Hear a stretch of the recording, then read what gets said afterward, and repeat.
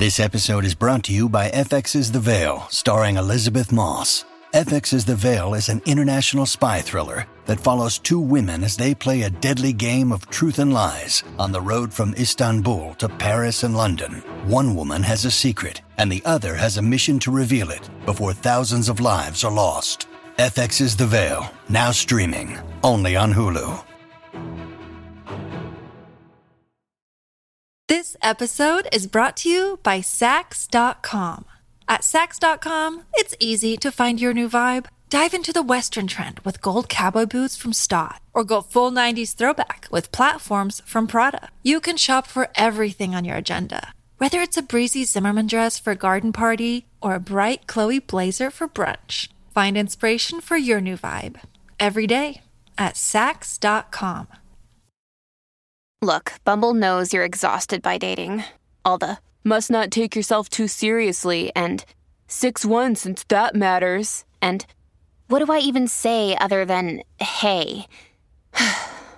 Well, that's why they're introducing an all-new Bumble with exciting features to make compatibility easier, starting the chat better, and dating safer. They've changed, so you don't have to. Download the new Bumble now. Welcome to the New Books Network.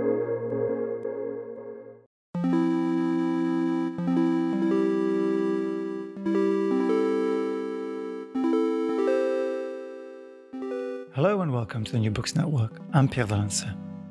Art loves a crisis. So much so that I have previously used this sentence as a pithy introduction to more than one of my programs. Today, I'll be speaking with my guest about a crisis too, but this time, the crisis in art may be a symptom of a much more severe problem, the crisis of liberalism. Art After Liberalism by Nicholas Gamso is an account of creative practice at a moment of converging political and social rifts. The apparent failures of liberal thinking are a starting point for an inquiry into emerging ways of living, acting, and making art in the company of others.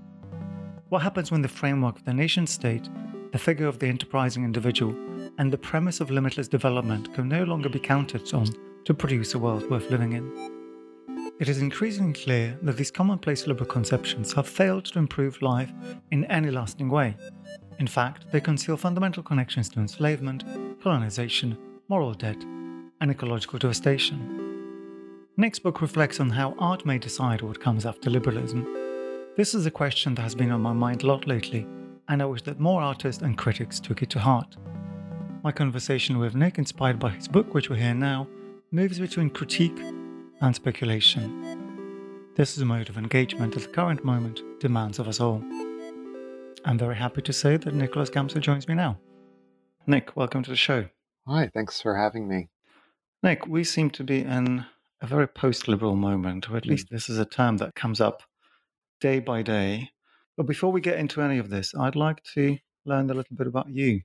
Yes, well, I guess my background has always been interdisciplinary.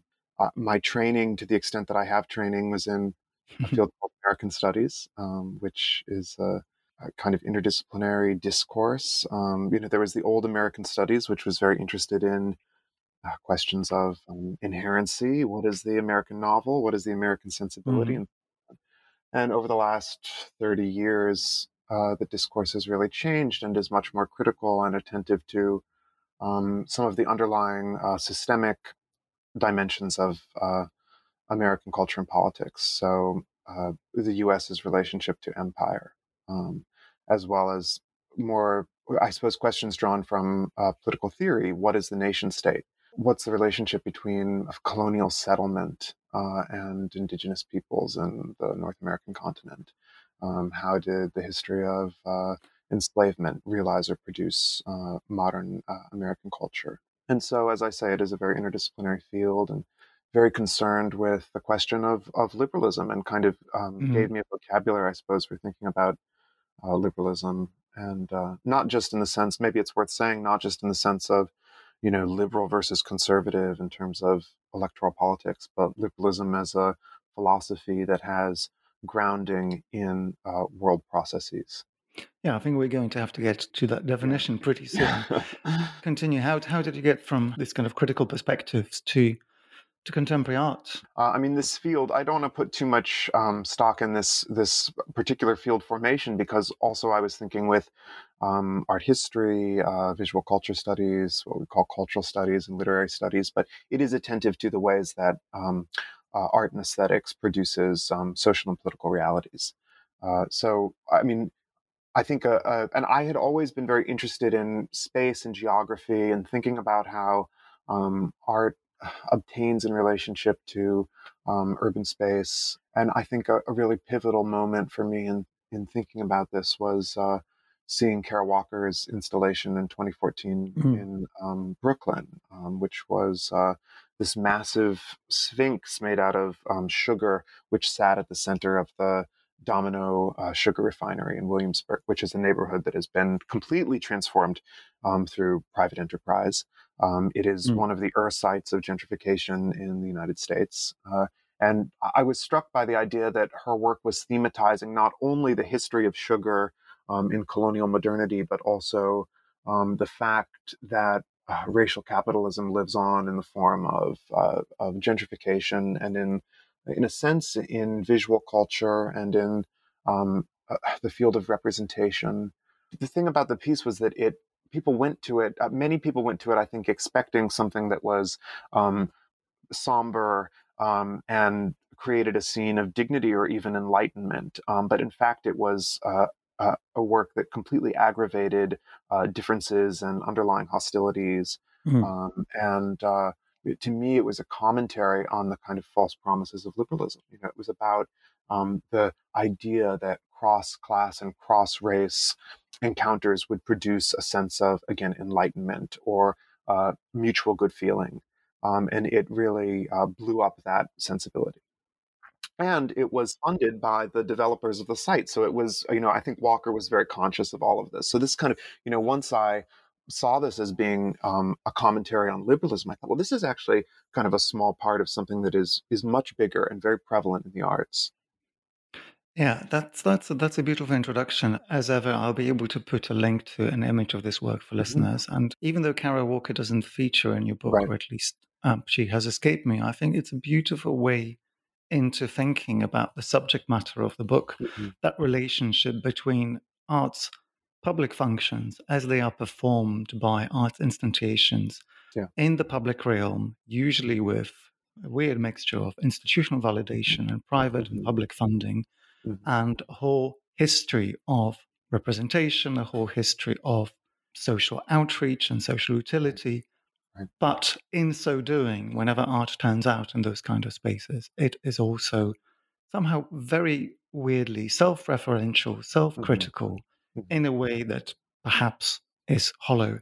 I may be front-loading quite a lot here with this question, but it would be good to start to unraveling some of those failures and some of those definitions, the way that you do in the book.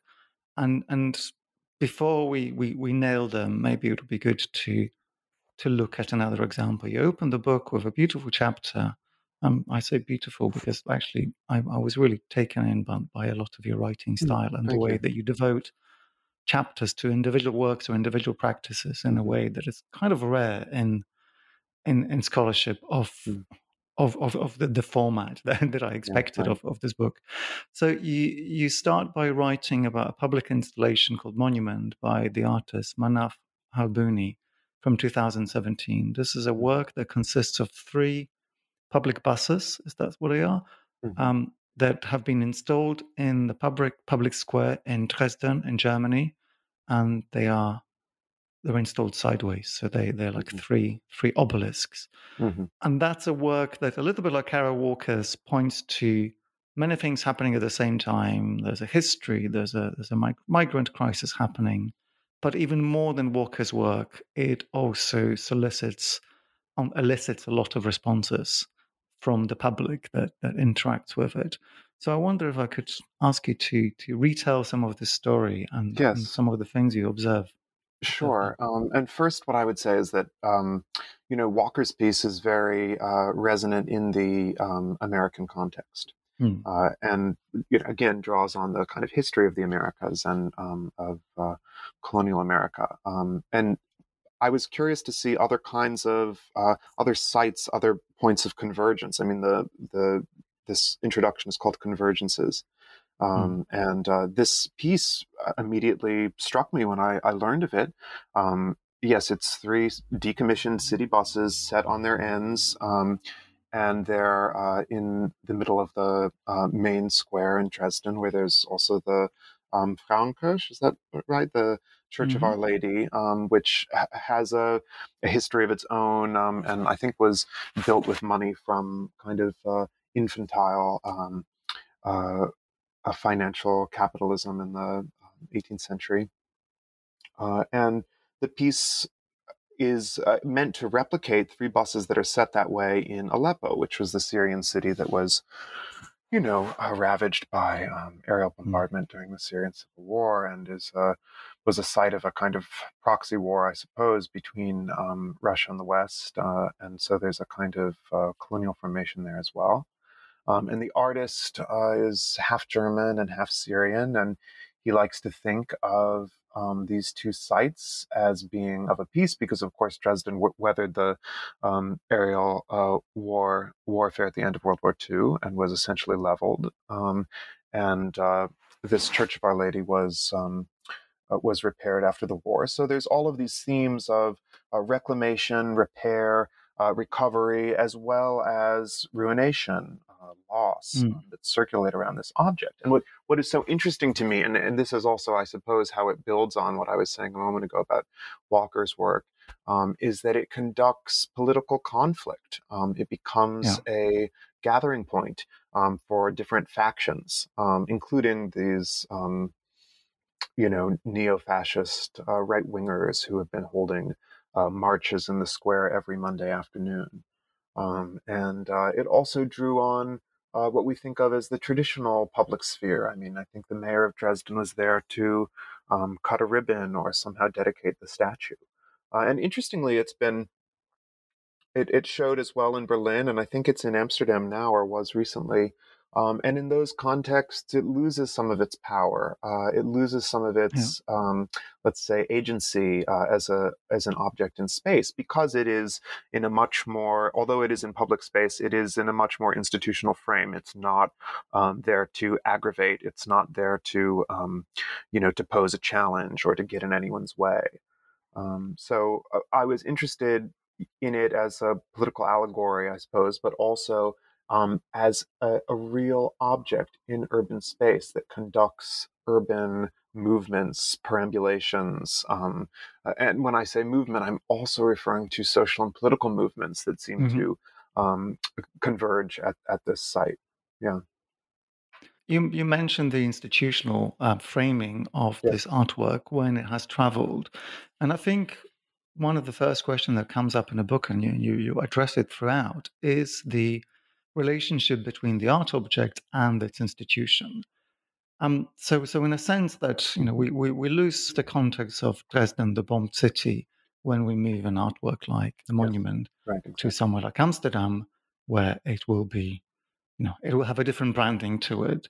Right. That's only a thin metaphor for the fact that the institution already owns quite a lot of the discourse, owns quite a lot of the power of any work by the sheer act of commissioning it. Maybe I could ask you to try to enumerate some of the ways in which it does this. I mean, some of these things are incredibly obvious. Institutional critique and legacies have exploded over the last few years, in as much as the art world seems to have completely turned against the institutions. But I have a feeling that in a sense covers up for some of the more fundamental problems of art in its relationship to institutions when it comes to the delivering on the promise of liberalism. Yes. Well, I mean, I'm going to make the more conceptual statement first, which really just occurred to me, which is that institutions like museums, and also I think universities share this, require the same kind of legitimacy, popular legitimacy, as political institutions do. Yes, they are funded by often very nefarious financial trusts, but in order for them to have wherewithal, in order for them to have influence, in order for artists to want to show their work there, they have to have these kind of extra institutional components, and that does rely on creating or drawing on a public. So, that's to say that institutions can be, therefore they are mutable and they can be reproduced in certain ways, and possibly they can be divorced from their financial entanglements. I mean, I suppose that's an open question, and you're kind of implying in the way you have introduced this topic that that's not enough, and that to run out a board member. We can talk about the controversy of the Whitney, which I discuss in my book. To run out a board member is just a mere token, and that the institution's logics, the kind of ethos of the institution remains, and that's the thing that needs to be challenged. So I don't know if I necessarily agree with that. I mean, I think, and forgive me if I'm misunderstanding. I think it is No, go on. significant that the boards of these institutions are being challenged, because one of the things that contemporary art museums have done is privatize culture. And so they need those kinds of financial arrangements. And so to highlight those, most museum goers are not aware of those. They don't read the names of the donors, and the donors' names are, of course, disconnected from their industries. So I think making visible those connections is quite important. And also, once you do that, you can see that the institution might have something in common with other kinds of agencies. I'm thinking here of the way that so this group Decolonize This Place that I've worked with a little bit and talked to about this book, or have thought about with regard to this project. One of the things they've done is establish in, I suppose, the public eye, connections between the boards of museums like the Whitney Museum of American Art in New York and the Museum of Modern Art, and the U.S. Army and the IDF and the New York Police Department. And that's quite interesting because it does, it does kind of challenge the idea that institutions are hermetically sealed, or that the field of art is apolitical, or that artists have no kind of agency in the world beyond museums and kind of the art world as we usually think of it. Well, I think you've beautifully set up my next question, which is you've just discussed, the failings and the way to maybe conceptualize and challenge some of the failings of liberal institutions such as museums and universities. But from then, I think the follow-up question must be, what is it about the liberal institutions that might be contributing to this project? And I think, or maybe 15 minutes into our conversation, it's about time we actually gave a functional definition of liberalism and try to discuss its either failings or its fading, or rather maybe your project for reforming aspects of it. But let's start with a dictionary definition, because I think for those of our listeners who might not be living in liberal democracies, and particularly those who are not, don't have the word liberal on one of the ballot boxes. That might be useful. They are probably the ones who are most attuned to, perhaps what it really means and doesn't mean. It seems to me that liberalism, to give a somewhat reductive but a useful definition that we can unpack, liberalism is a kind of complex of ideas about freedom. And those can be, and of course, freedom is a big word, also worth unpacking, but some of those variations could be individual freedom, free markets, free speech and free expression, free mobility and movement. But of course, understanding or coming to terms with the idea of freedom requires coming to terms with its opposite. I mean, how do you know you're free? Because someone else isn't free.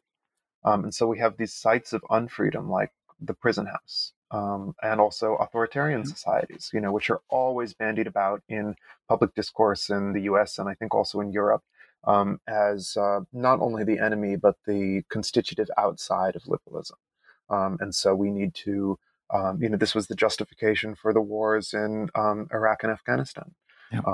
We need to liberalize these societies because they don't have freedom, and so on. And I think also just the extent to which poverty creates unfreedom, that is also a part of a liberal mindset, because that is what sanctions sort of enterprise culture, and the liberty of contract, the idea that you can attain a kind of freedom or access to the world by working your ass off. I suppose that's also part of this kind of nebulous concept of liberalism. I think the way though that perhaps that's enough for now. But I suppose you did raise the question, what is the relationship between liberalism and these institutions, right? And I think one way of saying it is that the institutions are sites where this freedom can be enacted. Okay, so the institution is where that is, the museum is where you can put up any work of art, no matter how offensive, gratuitous, and so on. And it's there as evidence of the artist's freedom. And recently, I think some, let's say, theorists of the museum and its relationship to carceral culture have pointed out that it shares not only a period of historical emergence with the prison house, but also, again, is the opposite. Is the kind of conceptual alternative to the prison, in a sense, right? The museum is where you put the things that you value, whereas the prison is where you put things that you discard and devalue, and so on. So it actually serves a kind of elemental function, I think, for liberalism. And secondly, there's this question of this is a big topic, I suppose, in political theory. What underwrites liberalism? I mean, it's not just finance, it's also labor, which clearly has a relationship to financial capitalism. Who built the museums? Who maintains the museums? Who builds the public sphere and maintains them? Some places that answer is very easy. I mean, who built the U.S. Capitol building? Enslaved people, right? And in other cases, you have to do some work to sort of figure out what that relationship is. But I think that is really there too. There's always this dark side to liberalism. That is to say, there's always a kind of there's always a sourcing. There's always, and this is why liberalism arose as the kind of sunny side of colonialism. This is a oft-repeated truism, but I think it makes sense in terms of this conversation. Yeah, so the way you describe liberalism is almost irredeemable. All the dark sides that you just alluded to seem to be completely built into the whole thing, which kind of leads me to my next question, which again stems from the title of the book. Are we thinking about art in this context as a diagnostic tool for liberalism ills, or are we thinking about art as a corrective? And I think that makes quite a lot of a difference in how we approach what it is that the art world has been doing to itself, both aesthetically and representationally. Right. In as much as I think we can possibly quite easily see that the last 10 years of artistic production, particularly in the globalized art market and the globalized institutional sphere, has been a way to dangle solutions to some of liberals' failings. I mean, we maybe disagree a little bit about the effectiveness of some of these gestures, but I have a feeling that you might concur with me that the problems of liberalism won't be overcome just by expunging one board member after another, or by protesting unfair working conditions for gallery invigilators. That the problem might be slightly further. So I want to ask you a version of the chicken and egg question, essentially, and see where that takes us. Yes, well, it's a great question. I mean, maybe the way to respond is with an example. And I know that this is something you've thought a lot about, and we did correspond a little bit about it. But the crisis, or the scandal, I suppose, at the Whitney Museum, I have a chapter about in this book about that that event, or that point of convergence, and in particular, I focus on the work of forensic architecture. Okay, and I think that it's that the work of this group, and I can sort of say what it's all about in a moment, but I think it does show both the kind of the diagnostic aspect that you're referring to. In other words, how do we see the failures, or as you say, the fadings of liberalism, or the contradictions that are part of protest within a liberal society, as well as producing alternatives or giving us a way out or doing a kind of reconstructive work. Okay, well, maybe just to run through the beginnings of the controversies at the Whitney. And this is something that has come up on the podcast a few times before. And I'll leave a link for listeners to the story so they can follow this if they so wish. But basically what happened is that one of the trustees of the Whitney, Warren Candace, was revealed to be a major shareholder of an arms manufacturing, arms trading company implicated in a bunch of potential human rights abuses. This sparked protests by groups like the Colonized Space that you mentioned, but culminated with a presentation of a work by Forensic Architecture at the Whitney Biennial. Forensic Architecture, which is, of course, a group of, yes, architects, I suppose forensic scientists, other kinds of researchers, produced a film with Laura Poitras, who had made films about Edward Snowden and Julian Assange, in which they walked through the uses of this triple chaser tear gas in various sites. And the film is full of kind of high-tech, dazzling imagery. There's aspects of it's in some spaces it's been sort of trashed as this spectacle of forensic research. Which is very evident. Forensic research is used all the time in much less glamorous contexts, and by lawyers and investigators and so on. So it's not exactly a novel idea. And one of the ironies of this work, or contradictions you could say, is that it was commissioned by the curators of the Biennial. And so the artists seemed, in a sense, to be complicit. And not only were they collaborating with the museum, perhaps to gussy up its own skeletons in the financial closet, but there also seemed to be this capitulation or fealty to tech development. I mean, they used these research protocols developed by proprietary, but by tech companies. These softwares like I think it's called NVIDIA. And so they were, in a sense, contributing to this proprietary software and so on. So that's an example maybe of those contradictions are a way of identifying as you say, the contradictions of protest within a liberal public sphere, or protest in a museum space, or politically engaged art within a museum space. At the same time, it was part of this larger kind of social movement that involved the boycotts and artist pullouts. And this eventually led to this guy being essentially forced to resign from the Board of Trustees. Yeah. So there was an immediate outcome. And you could say, well, that's just one instance. The story isn't over. And that's all true. But you could also say, well, there was a momentum there. And what's kind of more interesting to me, and this is really, I suppose, the answer to your question about what alternatives to liberalism are there, or how do we think beyond the liberal public sphere. This activity created created a kind of counter public of people who were not associated with the institution, and who were not the public of the Whitney Biennial, which you could think of as being a more institutional kind of public. And so that, to me, that kind of reconstructive work is one way of answering your question. So this piece did diagnose the contradictions and dilemmas associated with liberalism, but it also showed you the way that alternatives can form outside of institutions. Indeed, there was a transnational component, and this is one way that Forensic Architecture, you could say, aided in the protests.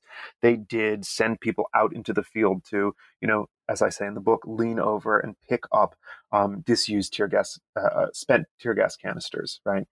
Including artists like Emily Jassir, and organizations like B'Tselem, but other kinds of people who were involved too. So it was a popular effort that happened to have one foot inside the institution. And one could say that was, in some ways that reflects the contradictions of doing socially engaged art or institutional critique. You could also say that this was intelligent because there was a foot in the institutional space, right? it's simply one example out of many different kind of tactics. I think what you've said is incredibly interesting. You've framed a couple of things in ways that I haven't quite considered. Before we move on, I want to give some explicit space to the way you define your project, because I think even in the first chapter of the book, you suggest that once we have diagnose some of the problems of liberalism, that some of which might be irredeemable, you do find a very concrete space for art and artistic practice itself to perform within all this. And I'm going to quote a little bit, and this might be a little bit jarring out of context, but I think the language of, at least to give our listeners the kind of the flavor of the language that you use, is quite important. So the way that you describe the mission of the art is to move towards a horizontal and popular agency in the arts, and that would be a shift away from the symbol and referent and towards the jumble of recalcitrant matter that comprises our world, or put differently, away from the representation and towards the phenomenology of relation. So I've already, in a conversation, I think we've used ideas like representation a couple of times. Mm-hmm. Maybe I could ask you to talk a little bit about the more abstract, more theoretical ways in which you think this kind of liberal crisis is described. And it struck me throughout the book that one of the thinkers that you refer to the most and you draw on quite heavily is Hannah Arendt. Right. So how do these perspectives come together in your thinking about the current moment? Yes, well, thank you. Hannah Arendt certainly is a pivotal figure in the book. In a sense, I'm ambivalent about her, given many of the things she said, especially later in her career. But she did give us a vocabulary for thinking about political phenomenology, and especially in the context of liberalism, where there's so much attention on kind of individual feats, or on the representational dimensions of identity politics, which sometimes go nowhere, as we know. This interest in phenomenology, in relation, in appearance, in action, seems to me to be very, very useful. I mean, it is a way of channeling our interests in direct action into a wider frame, perhaps. She says something that I in her writings about the American Revolution, actually, which is, of course, a liberal or bourgeois revolution. Nevertheless, I think it's worth repeating. Seizing power is not about taking over institutions. It's about picking up power where it lies in the streets.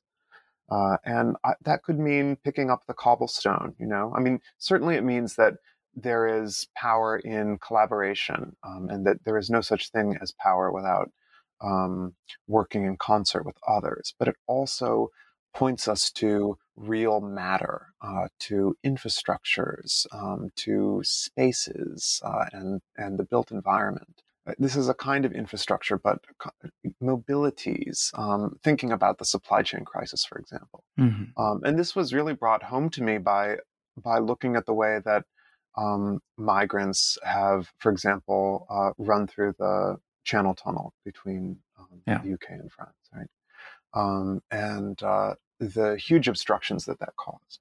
And obviously, since the beginning of the pandemic and with climate change as well, there's been a huge breakdown in the supply chain system, and in other kinds of infrastructure that is central to capitalism.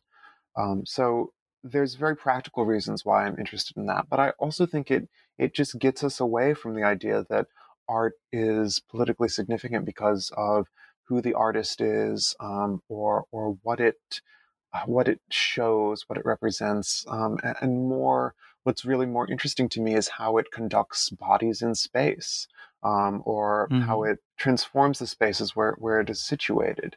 And this is also one of the reasons, in this book, I'm for the most part talking about well-known artists.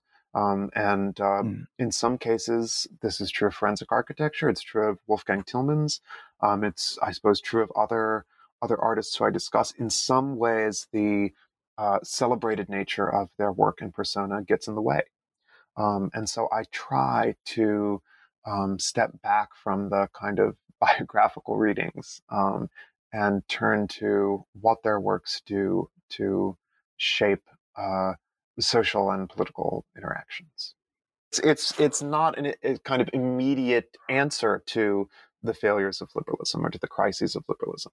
It is also a way of diagnosing the challenges of doing political work in the context of a liberalism that absorbs protest, and that sort of identifies actors and then turns them into institutional actors. As it were. In other words, identifies abolitionist actors and turns them into institutional actors. I think this is a way around that.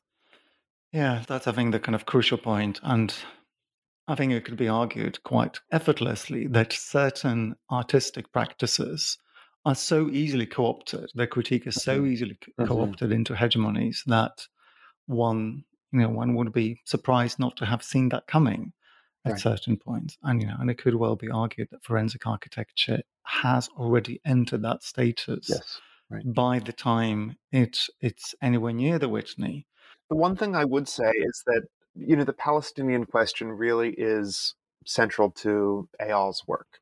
That's Eyal Weizman, the founder and director of forensic architecture. And to his thinking. And that's true for a lot of left-wing Israeli academics. I don't think that he's an exception in that way. But given that the state of Israel is so often used or is so often presented as as a kind of rationale for state building, even though it is so transparently racist and colonial and problematic and so on, that in and of itself is a useful critique of liberalism. So, yes, there are certain actors who can become institutionalized, but I feel that certain discourses really resist institutional absorption.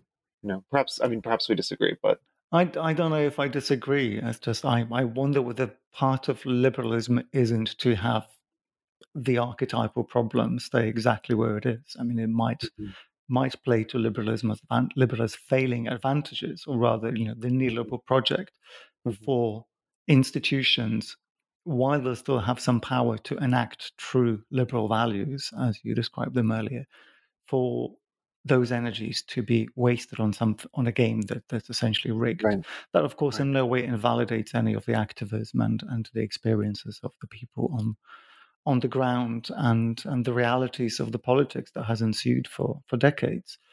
But I wonder whether liberalism itself doesn't necessitate, in the same way that you described, the fact that the freedom requires an unfreedom, whether it isn't almost inevitable. Maybe I'm just in a very, maybe I'm having my teenage nihilist.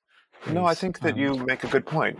I just think it's important to I don't know if I'm using the metaphor correctly, see the forest for the trees. In other words, yes, we can get hung up on institutional manifestations of liberalism or liberalism in popular culture or in the field of the fine arts. But at the end of the day, I suppose what matters most to me is questions of justice and people's lives, And so I don't care if an anti-Zionist becomes a celebrity within the space of the arts. What's more interesting to me is sort of, does he also aid in the project of anti-Zionism simultaneously? Well, I do actually have a follow-up question to that, because I think one of the things that we should be appending here is whether they make art and whether they make art that can be described as good in any possible sense. And I mean, maybe it was a slightly tired kind of category. Does the effectiveness, the impact of politically motivated artistic practices matter to its quality? But it does seem to me how quite often that question of aesthetics being another kind of bogeyman word, completely goes out of the question. And I think there we might possibly be dropping the ball a little bit, because if the political activity that, I don't disagree with you, continues to be valuable, I don't care if Eyal achieves his political gains in one sphere or another, that's up to him. That is his politics, and kudos to him for pursuing his politics using the resources that he has made available to himself. But I do care when the institutions of art and art itself, the aesthetic aspects of artistic practices, become impoverished because they have become locked into that battle of liberal institutions, which I wonder whether isn't a losing game overall. I'm unfortunately, I lack the metaphor to go back to your earlier question of freedoms versus unfreedoms. But I think this could also be framed in a similar way. Yes. For what is it that we're not seeing in the museum for us to be able to reproduce the conversation from the 24-hour news cycle on the question of Israel and Palestine? Well, I think I understand the question that you're posing, and I've been asked it before regarding this book and other works. In other words, more of a comment, I suppose, that one person has said to me, you're talking about works that I don't want to look at, right? And there's no beauty or kind of aesthetic merit to some of the works that you're talking about. I mean, I suppose in a way it's debatable. For me, the reason why I'm intrigued by these works is, yes, because they're interesting, which is obviously a catch-all word, but one worth pausing over. I mean, they do animate my consciousness. They do make me think harder about what appears within the frame of the work, perhaps, and also what the artist might be drawing on, or what I as a viewer or others are experiencing. I find those questions intensely interesting. Is that aesthetic? I mean, it is, I suppose, a sensation I have, a thrill that I get from looking at some of the artworks. But I also do think, and this comes through maybe a little bit in the chapter on Tillmans, and in some of the chapters that kind of contest, one thing we haven't talked about yet is that many of the artworks I'm looking at resist politics as such, and don't want to be in a book called Art After Liberalism, and don't want to be a part of this conversation, and disdain Hannah Arendt, and disdain the space of politics, the space of sovereignty, the space of worldliness, and so on, right? So prefer, perhaps we could say, I mean, the theoretical frame might be the social, but prefer aesthetic enjoyment and pleasure as a mode of world building. And I think that is quite important. And in fact, I just want to say that I think seeking out unalienated pleasure is one of the most important things that art activists can do. And is one of the reasons for art activism, is a kind of belief in the ability to create without being used by institutions, or having your capacities channeled into capitalism, or into the art world and its predatory manifestations. Yeah, I think that's a nice silver lining that you just ended up on. And for me, the need for a better functional definition of the word aesthetics and its many implications is becoming clearer and clearer. Like the cognition of a work like those that are made by forensic architecture, of course, is aesthetics, and by every understanding of that word, that doesn't mean that it should be excluded from that field. Yes, and if I may add something, I mean, aesthetics. This goes back to the question of relation rather than representation. Yeah. Aesthetics become a kind of powerful force that an artwork can marshal. So sometimes you see something. This is the case with forensic architecture and other examples.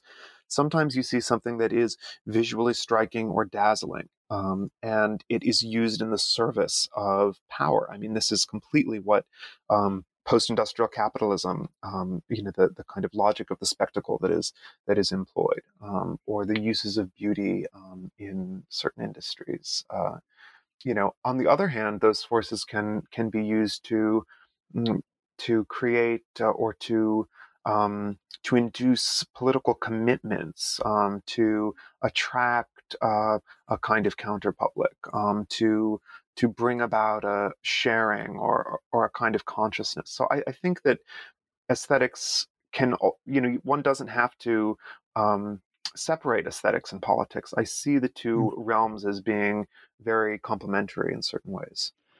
This episode is brought to you by Saks.com.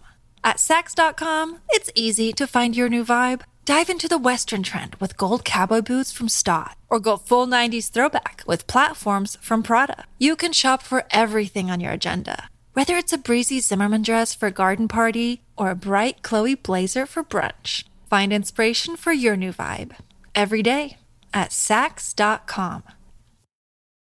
When you need mealtime inspiration, it's worth shopping Kroger, where you'll find over 30,000 mouth-watering choices that excite your inner foodie. And no matter what tasty choice you make, you'll enjoy our everyday low prices, plus extra ways to save, like digital coupons worth over $600 each week. You can also save up to $1 off per gallon at the pump with fuel points. More savings and more inspiring flavors make shopping Kroger worth it every time. Kroger, fresh for everyone. Fuel restrictions apply. Well, talking about the kind of easy application of the word aesthetics, let's move on to your chapter about Wolfgang Tillmans, who, Yeah. I mean, I'm not being cheap here. He does make visually stunning work and has done for about 20 years, if not more. I'll put in links to a few key works for listeners, but just to maybe describe some of the things that Tillmans is known for. It's his portrait photography of kind of Berlin scene of the 80s and the 90s, usually young, pretty people wearing sportswear, lots of polyester, looking quite sexy, looking quite what I guess we would now call queer, even though I don't think he would have subscribed to those labels straight away.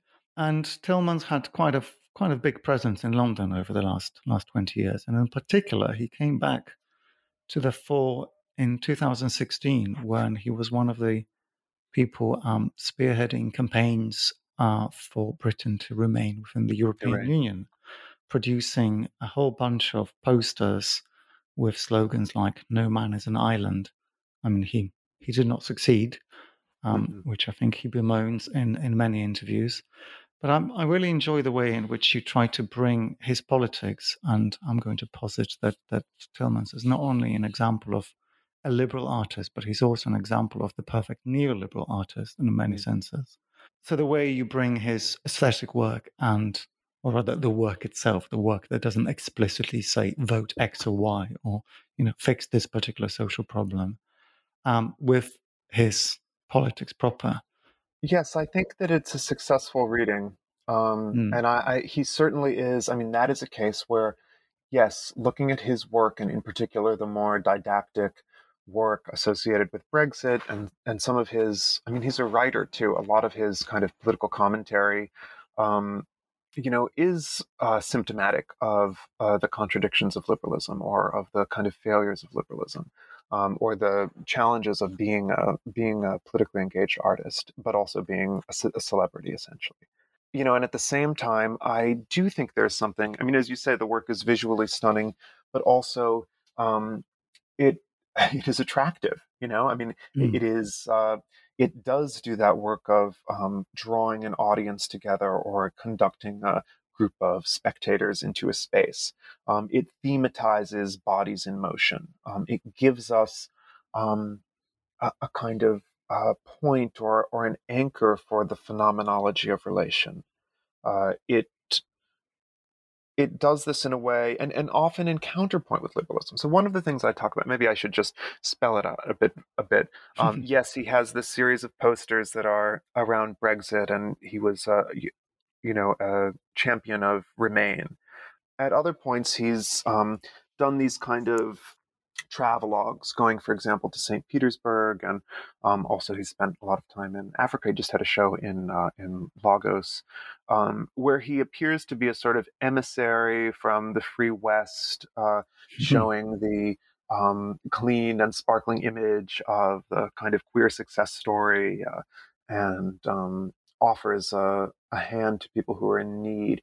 But what is so interesting to me about certain projects like that, in particular his work in St. Petersburg, is that it was a counterpoint to a show at the Hermitage Museum. And so it does exist in relation to his institutional validity.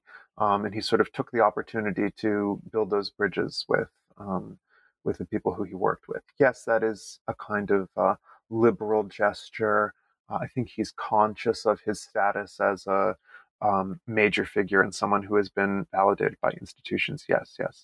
But again, what is most kind of interesting to me and compelling and perhaps recursive is the way that he thinks about materiality, infrastructure, mobilities infrastructures. I mean, all of these images on airplanes, on trains, and so on. He's really helping us to grapple with the idea of the world, not just as a totality, but as something one can be embedded in. And I think that, I feel strongly the desire to defend him, because while I share some of the ambivalence about some of his political statements, I think it comes from a place of really wanting to engage with the world and to be a political actor, and not to be kind of sheltered in his celebrity, as a lot of artists are. And as a lot of people in politics certainly are. So I admire that worldliness, and it comes from a particular position and a sensibility that I think was learned through engaging in queer subculture, and that's kind of what I argue in the book. And also, he's showing us, in political theory, there's this anxiety around the category of the social. Hannah Arendt, for example, has argued that the social is the site of inaction, right? It's a kind of sphere of, and she's talking in part about social reproduction, but also spaces of social life. And she's gotten chewed out by, various feminist theorists, for example, because of that. And I agree with the critique. I mean, not her critique. In other words, the critique of her work or of politics. It has to engage, if not encompass, the sphere of the social as well. And I think he's showing us why that space that is the space of the club, of the bar, of the festival, of friendship. That can also be a space of meaningful political engagement, especially when the public sphere is so rotten, and when there's so few opportunities for doing meaningful political work in the spaces we think of as being political. In other words, electoral spaces, the media, the fourth estate, So I think it's really important. And the other thing I want to say is that now this is maybe a liberal sentiment, but there is compassion in that interest in social life. And I do believe that there could be some degree, some kind of coming together, if that kind of recognition of people's basic needs for human interaction, desire to live in the world, if we attended to that, if we really thought about that, then we could build tremendous bridges across these huge political gulfs, and not in order to meet at the center, but to meet in another place.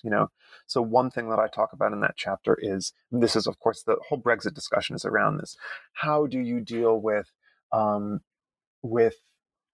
liberal disenfranchisement on the right, and a feeling that some people have on the right, including on the radical right, that they have been disowned by liberalism, that they don't get anything out of liberalism, that their world has shrunk, or that inequality has reduced them to a sort of semblance of a human being.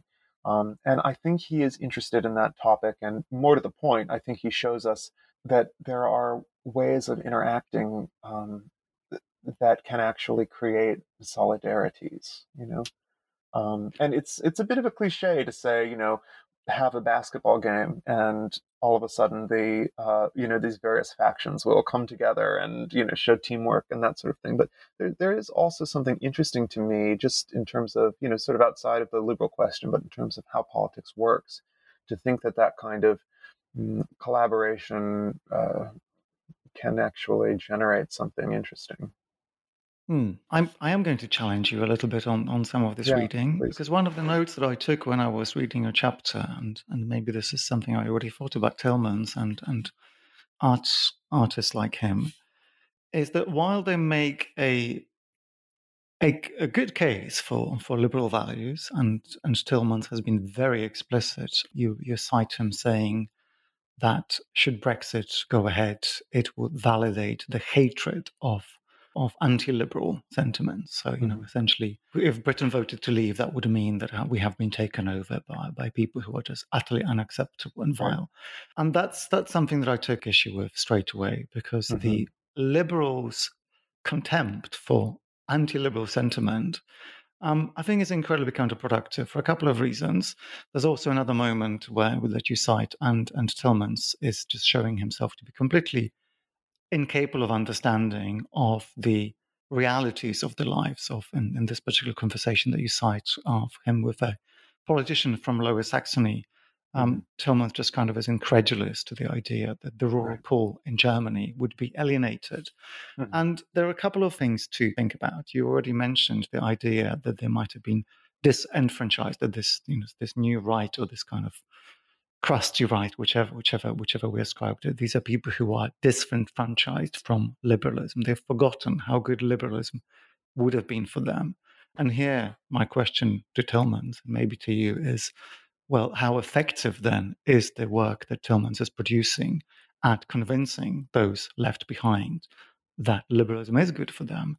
And two, actually, is it not feasible that there are other ways of organizing one's attitude to freedoms in ways other than those liberal ones? And of course, it's a kind of very quick talking point to start descending into conversations about the undesirability of racism, homophobia, etc., as, again, you cite Tillmans doing. And I'm nowhere near suggesting that we should be, say, tolerant of those kind of views at a level of organizing society. But I think the dismissal of the liberal artist and the liberal critic of all alternatives, of all suggestions for reforming aspects of liberalism as automatically undesirable because of those kind of deep right-wing, essentially fascist qualities, I think is actually super counterproductive to the project of maintaining and adapting and re-evaluating the liberal values themselves. So in a sense, like, the first line of critique is always, oh, but look, Tillmans has it so good. He's jetting off between one plane or another, and he becomes ambassador for neoliberalism in Lagos, and that's kind of shallow. It's good for him. But the second question is just how good is he at convincing his audiences, those that are not already on his side and equally therefore privileged, that what he's proposing is going to be functional, and how does it actually ideologically work with their conceptions? How much space does liberalism, the the idea of freedom of belief, freedom of conviction, how encompassing is it of that kind of dissent? Well, I agree with the premise of your question. In other words, I agree that his political statements are ineffectual in a sense, and that the people who he could potentially be reaching out to are not there, or they won't receive those statements. The only people who are paying attention to those or to what he's saying are either in his camp or sympathetic to his camp, or perhaps apolitical and are interested in his work because it has, pictures of sexy boys in it and that kind of thing, right? And so nothing wrong with that. No, I mean, that's why I like his work, and in fact, my interest. There you go. This is all I need for the tailor. You like his work because of the pretty boys. Good. Well, yeah, but when my first encounters with his work were ambivalent, because I felt that it was such a scene, it was like and now I'm contradicting maybe some of the things I say in the book, but his exhibitions show, in fact, if you go see them and you pay attention to the crowd there, they reveal all of the hierarchies that you see in queer life. I can't blame him for that exactly. I mean, that's part of the art world too, I suppose, is that those hierarchies exist, or they overlap in some sense with other kinds of, let's say, subcultures, and certainly queer and gay subcultures in particular. So I think that is there, and those are some of the reasons why I find his work quite interesting. And it should also be added that he does a lot of work that is basically outside of gallery spaces and that you might encounter in a magazine or something. And so they allow for other kinds of interface. But this is why I think that we need to kind of reduce the figure, reduce the celebrity. It's hard with him because, of course, he is this kind of delightful figure. People enjoy, I suppose, interacting with him and having him serve on juries. And, he's a frequent kind of guest speaker at museums and institutions. He also, his work, I think, is, as I say in the chapter, in some ways it is very much continuous, even though he does not really do, he doesn't do commercial fashion photography, but his work is published in certain commercial magazines, and it's very much continuous with the aesthetic sensibilities of, as you say, neoliberalism. Some of his work is, I should say. So yes, that's all there. That's all true. And I agree that maybe this is a sort of separate point, but you mention it. I mean, I agree that there needs to be attention paid to the anxieties of people who have been dispossessed by liberalism. I absolutely agree. I often think about um, the woman who was killed on January the 6th during the insurrection at the U.S. Capitol. She was a school teacher or something. She had been completely brainwashed by listening to right-wing radio. She was confused. And she made a video of herself on her way to Washington, D.C. for this event. And in it, she said, I can no longer be a bystander. I can no longer be a bystander. And that really struck me, in part because Hannah Arendt has said the exact same thing about her own political becoming. She realized at a certain point in her life, she could no longer be a bystander. Now, she was not confused about what she needed to pay attention to at that moment in her life, certainly. But that desire to live in the world, that desire to participate in action, in making decisions, in having the capacity to judge and with others judge, make decisions and move, I suppose. That is a very real and a very important part of human experience. And I don't want to speak in too universalizing terms, but that is the basis for politics: is the desire to get involved in a real way. And I think that Tillman shares that desire, and I think his work impels that feeling. I mean, it not only does it show, but it participates, I suppose, in these kind of world-making and world-forming events and scenes. And I know people, this is anecdotal, but I know people who were very kind of right-wing or sympathetic to the right, and then they came out of the closet, and it turns out that they didn't really have those sentiments. They just, wanted to be part of something, right? So I think that there's, I'm speaking in somewhat abstract terms here, and I don't mean to dismiss, obviously, the critiques of the right. I mean, it's horrifying. It's utterly horrifying. But I think at the same time, one has to pay attention to people who feel left out. I mean, that is so important, and not to, so much of the what passes for inclusion in liberal institutions is just absolutely paltry and in some ways condescending. And this is a big problem with social practice. I mean, something we can talk about maybe a little bit later, but does that make sense? Does that answer your question? It makes sense. I was laughing slightly because I have quite fundamental disagreements with some of your attitudes, and I don't particularly want to go on record and make it sound like I have any defenses of any of the particularities of political demagoguery that you might have alluded to. But I think one of the biggest problems of liberalism, and I already mentioned this in my last question, is its contempt for illiberalism. So the fact that we automatically frame anyone who might be straying towards the right, homophobic, as this kind of persona non grata until they happen to, as you were just saying, come out of a closet and make themselves appear like a good liberal. We don't need to look far but the front pages of the New York Times before we figure out that actually the liberal left, or in fact the centrist and the general liberalism, has its own clubs for belonging, and those clubs continue to be reinvented, and they are more often than not determined by exactly the same extractive forces.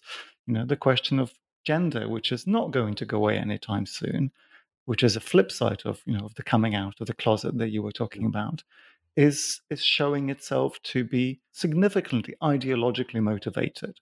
There is an element of brainwashing in half of these conversations, without necessarily even wanting to point a finger at anything in particular. But I think I've done it now.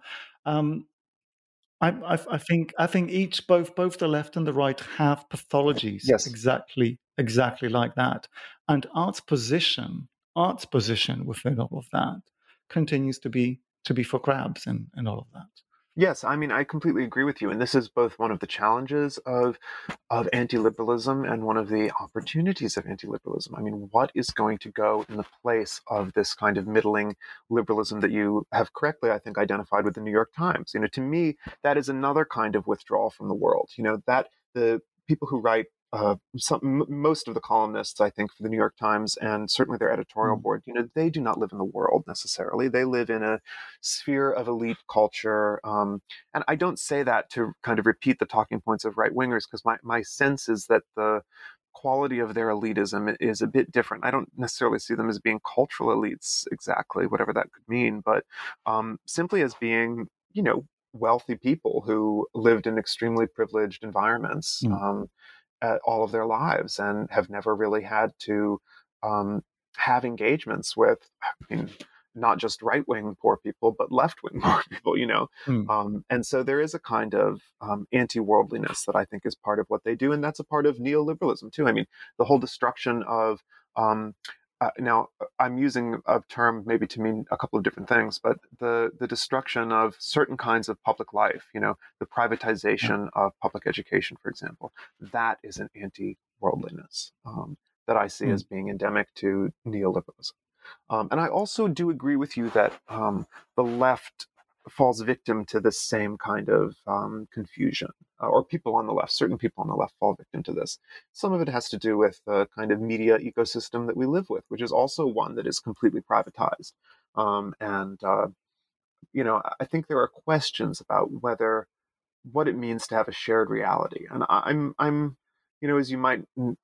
as you can perhaps tell from reading the book, I'm hesitant to use that kind of language because whoever determines that shared reality tends to have a kind of interest. And so the ideological issues, they're there, but I don't want to necessarily privilege any one point of view. I view the the idea of after liberalism as being an open one.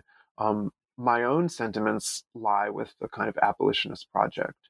And I do say that sort of later in the book. But I recognize that there is a degree of radical openness and instability that comes with the loss of a dominant regime.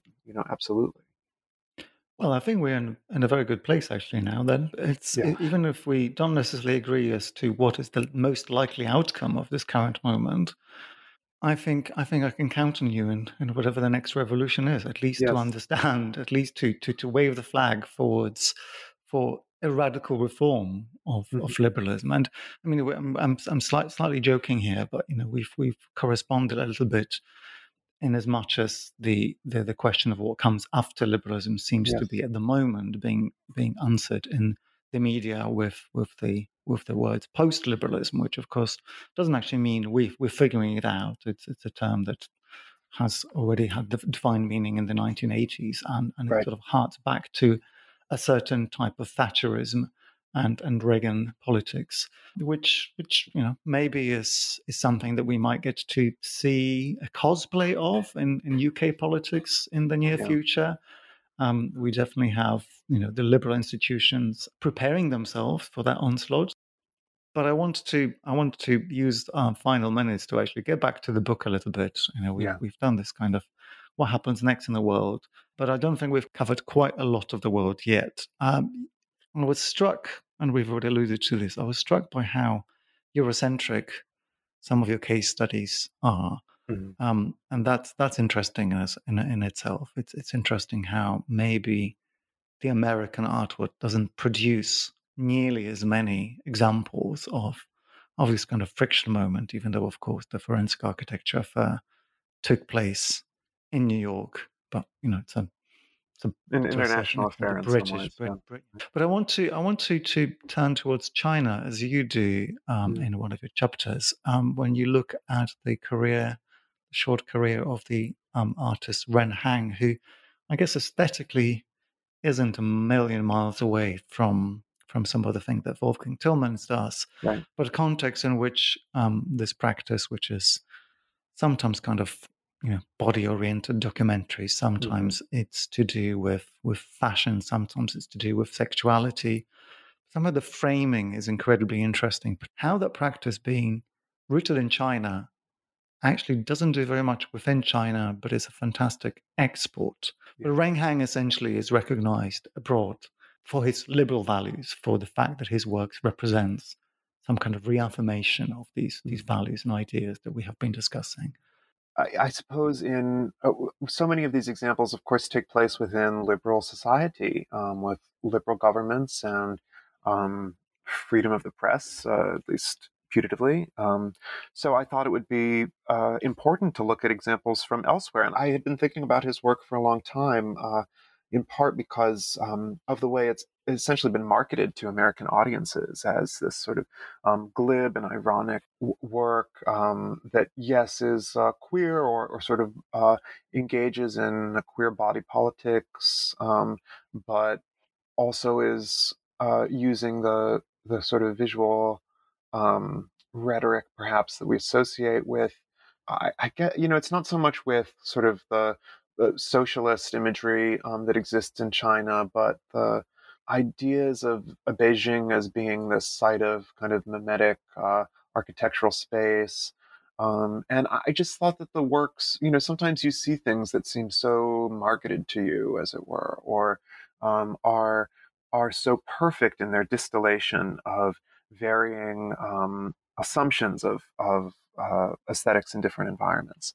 And I was also curious and remain curious about just what happens to an artwork when it moves between different kinds of environments. And we've talked about that a little bit with other examples like Manaf Halbuni's buses at the beginning of this conversation. But here it's like this work that is perhaps, it is controversial in the sense that it was certain works of Ren's were taken down when they were on view in Beijing. A work that is controversial in an environment like that can come into the space of the Free West. And, for me, it's not that it kind of lights up when it gets here. It's that all of its political potential is drained and it becomes pure gloss.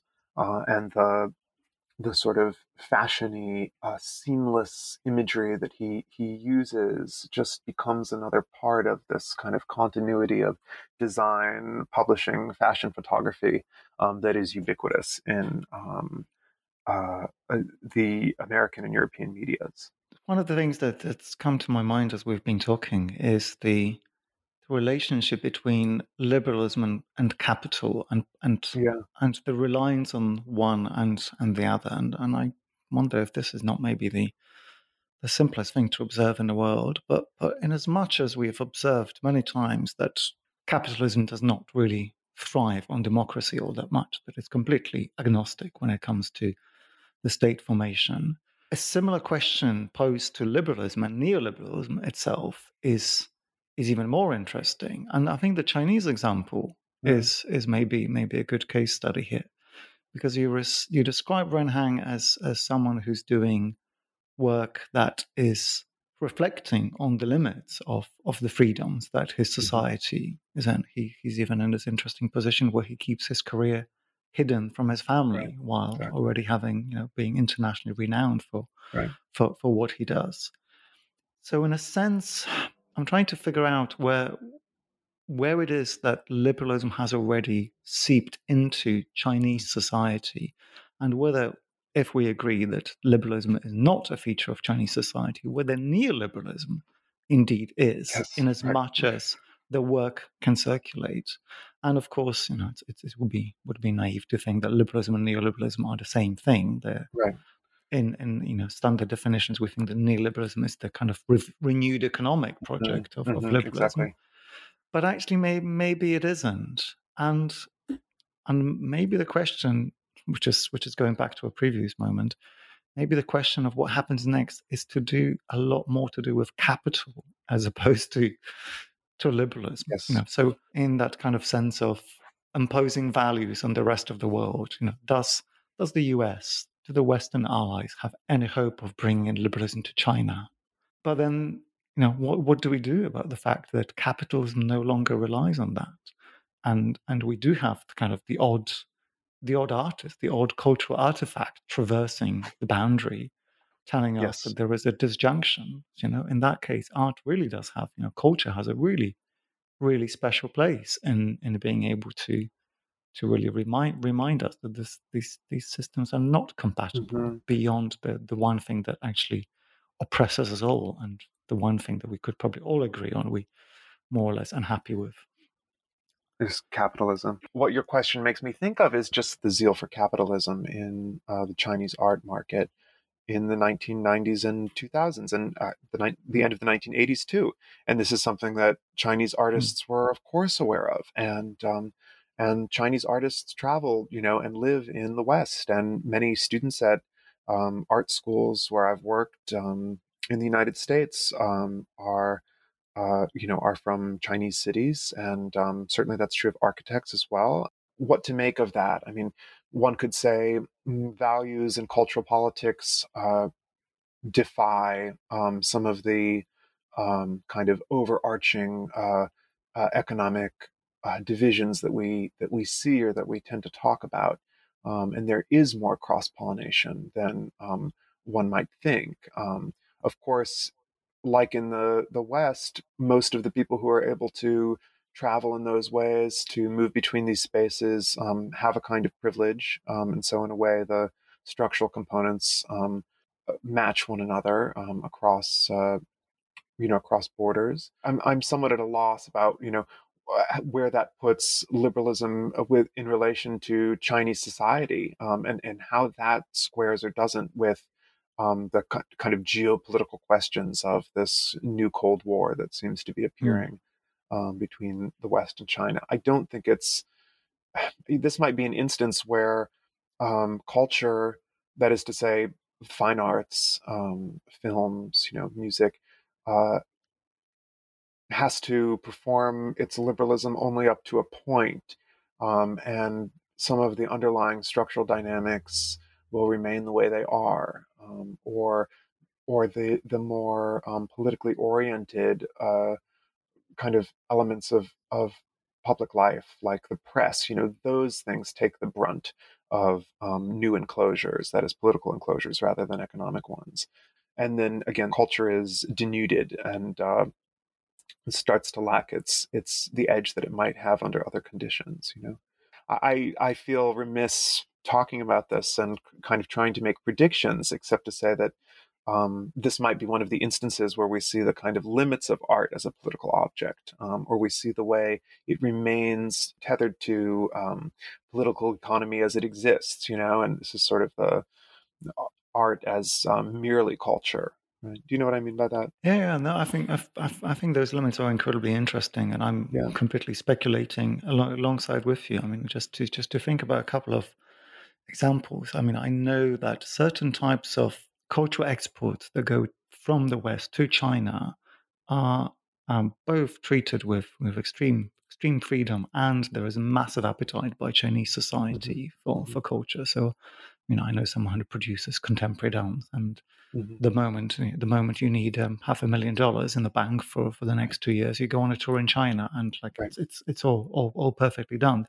But and the politics, of course, this work is political here, but it's not censored when it comes to China. It's not seen as political Right. when it arrives in Right. China. Right. Exactly. And conversely, I've for a long time wondered whether certain Chinese dissidents, Ai Weiwei being the prime examples, are so much of a threat to the Chinese regime, whether the liberalism of the practice of someone like Ai Weiwei's even registers.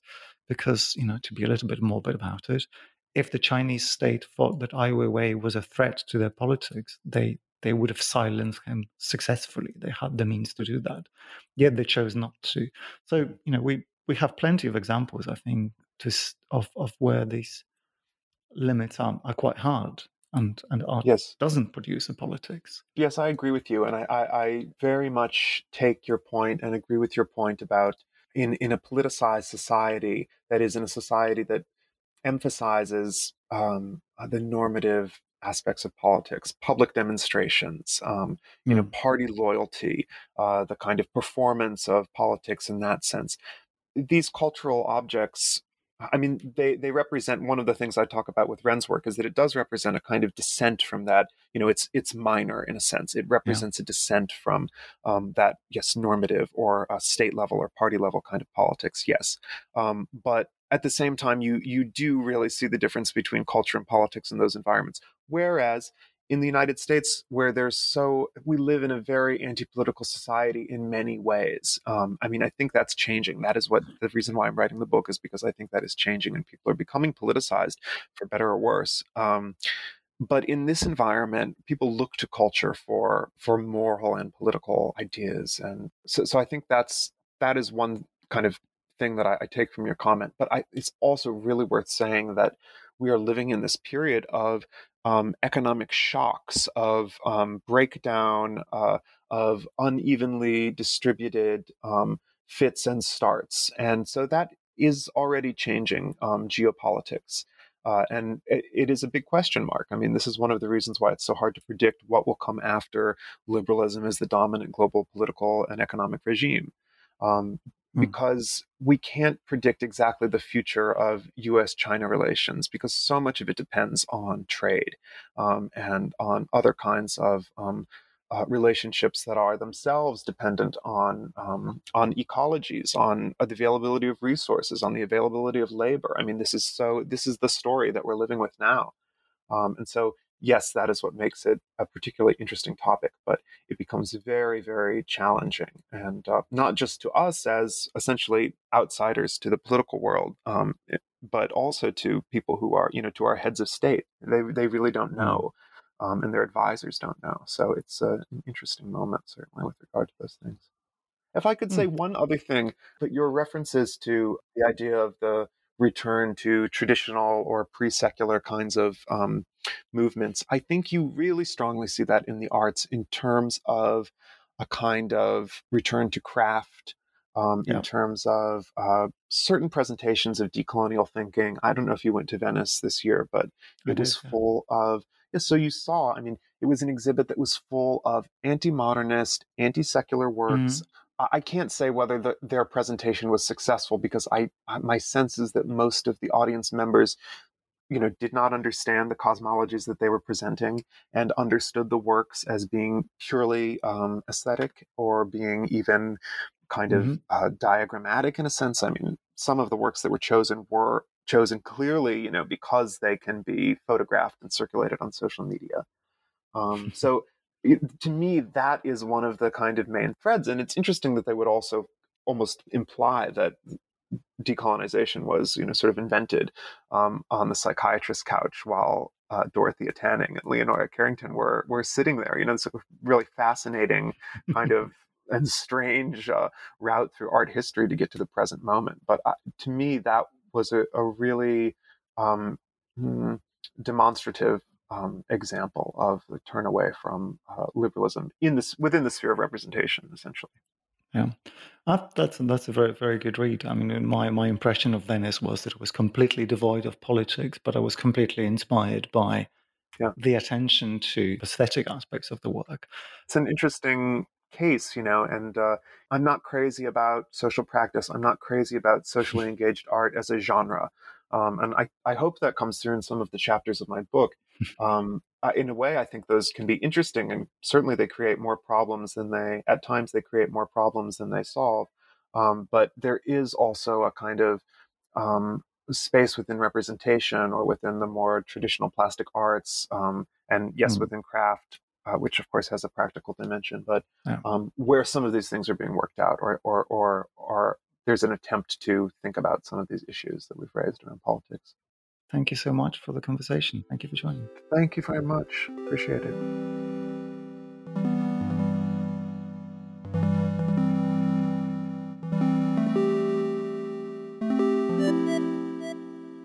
Art After Liberalism by Nicholas Gamso is published by Columbia University Press. I'm Pierre Delancey, and Jethro is a Marshall Poe. Thanks for listening, and join us next time.